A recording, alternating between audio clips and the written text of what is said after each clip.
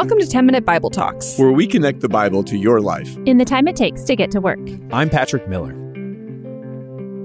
Do you know the one resource that everybody has the exact same amount of? It doesn't matter how poor you are or how rich you are. It doesn't matter how educated you are. It doesn't matter your nationality, your ethnicity. None of those things change it. Do you know what that one resource is? Time. There's no exceptions. We all get 24 hours in a day, 7 days in a week, and 365 days in a year. We all get the exact same amount of time. And I don't care who you are, you probably don't feel like you've got enough of this particular resource. Speaking for myself, I can't count the number of times I found myself saying, I just wish I had 1 or 2 more hours. I wish I just had 1 more day. And on it goes. Why? Well, it's because I'm always in a hurry. Because life feels stretched to the limits. Because if I don't get this done right now, who will? But I don't have time to finish it.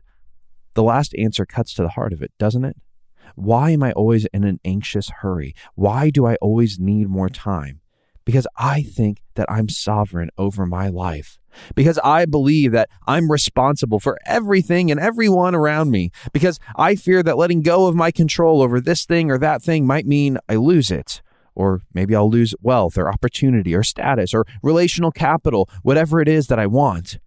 I need more time because deep down, I think I ought to be more like the only being who had an infinite amount of time. I think I should be like God. After all, God exists outside of time. Time is no limitation to him. But for some crazy reason, he decided to make his image bearers, humans like you and me, he decided to make us bound by time, bound by limits, bound by a need to rest, bound by the reality that we don't control everything, not even everything in our own lives. But if you're anything like me, you're not very good at accepting those limits.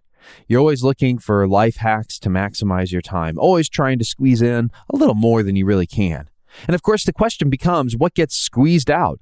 For me, the sad but true answer is easy. Prayer. It shouldn't be surprising. The more I trick myself into believing that I control my reality and that I'm responsible for controlling every aspect of my day, the less I really feel a need for the one who is actually sovereign and responsible for all things. Which leads me to one of the most convicting passages in all of Luke. It's a passage that I'm not even sure Luke wrote to convict people, but I know it convicts me. Luke chapter 5, verse 15. The news about Jesus spread all the more so that the crowds of people came to hear him and to be healed of their sicknesses. But Jesus often withdrew to lonely places and prayed. Do you find those verses mind-blowing? I do, for a few reasons. First, God became human. That means God took on our human limitations. Jesus only had 24 hours in a day, 7 days in a week, 365 days in a year. But second, Jesus had serious demands on his time. He was the world's greatest teacher and healer. Everybody wanted a slice of Jesus's time. If I feel like I need an extra hour or day, if I feel like I'm always in a hurry, if I feel like my task list and responsibilities expand the hours that I actually have, how much more so did Jesus?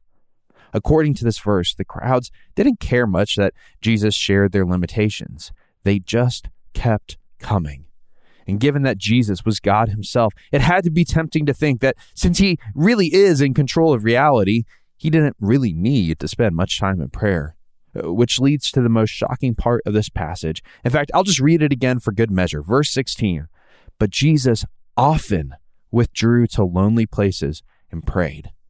Jesus, God incarnate, needed to pray. Jesus, the one who had the power to heal with a touch, with a word, with a thought, needed to pray often. Just let that settle in. Jesus, the one who had the crowds constantly clamoring for his time, often withdrew to lonely places and prayed. If Jesus needed to pray often, how much more so do I need prayer in my life? If Jesus needed to come before the Father, who is sovereign over reality, to hear from his Father, to lay his concerns before his Father, to worship his Father, to be conformed to his Father, how much more do I need that? If Jesus, who had crowds of people constantly clamoring for his attention, knew that he needed to make time for prayer, how much more so do I? Do you have time for prayer in your life? Or have you bought into the lie that you're just too busy, that there's just too much that you're responsible for, that there's too many people who need your attention instead of God, coworkers, bosses, spouses, children.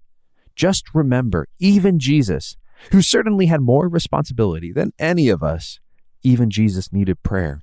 Even Jesus, who was God incarnate, needed prayer. So here's my question, and it's the question I've been asking myself. What forms of hurry, busyness, and distraction do I need to eliminate from my life? Do I need to minimize in my life? The answer to that question is different for everyone, but let me share some of the things that I've been imperfectly doing. I've started limiting email. I try to set 2 times a day that I check it. I took email off my phone and try my best to never check it after 5 o'clock. And despite my fears that my work would fall apart, quite the opposite has happened. I've become more productive, and I've found short moments throughout my day to pray where I would have been checking my email.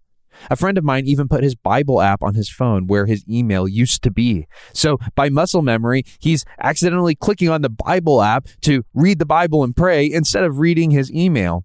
Here's another example. I've limited the amount of national news media that I read, listen to, or watch.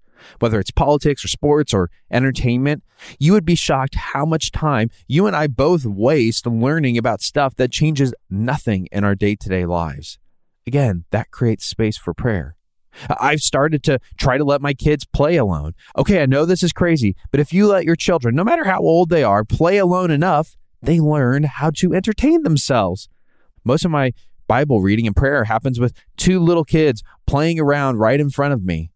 How is God calling you to find time for prayer?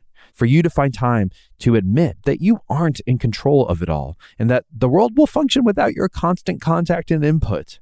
Have you set aside time to lay down your life and fears and needs before Jesus, for you to enter into his presence to be shaped by him? If you're feeling the challenge of this passage, just like I do, I would recommend taking right now to pray and say, Jesus, help me to find ways to eliminate hurry and to create space to be with you. Before you forget, sign up for the 10-Minute Bible Talks newsletter. Hit the link in the show notes and you'll get an email every Wednesday that's going to help you beat that midweek slump and go deeper in your walk with Jesus. Thanks for listening.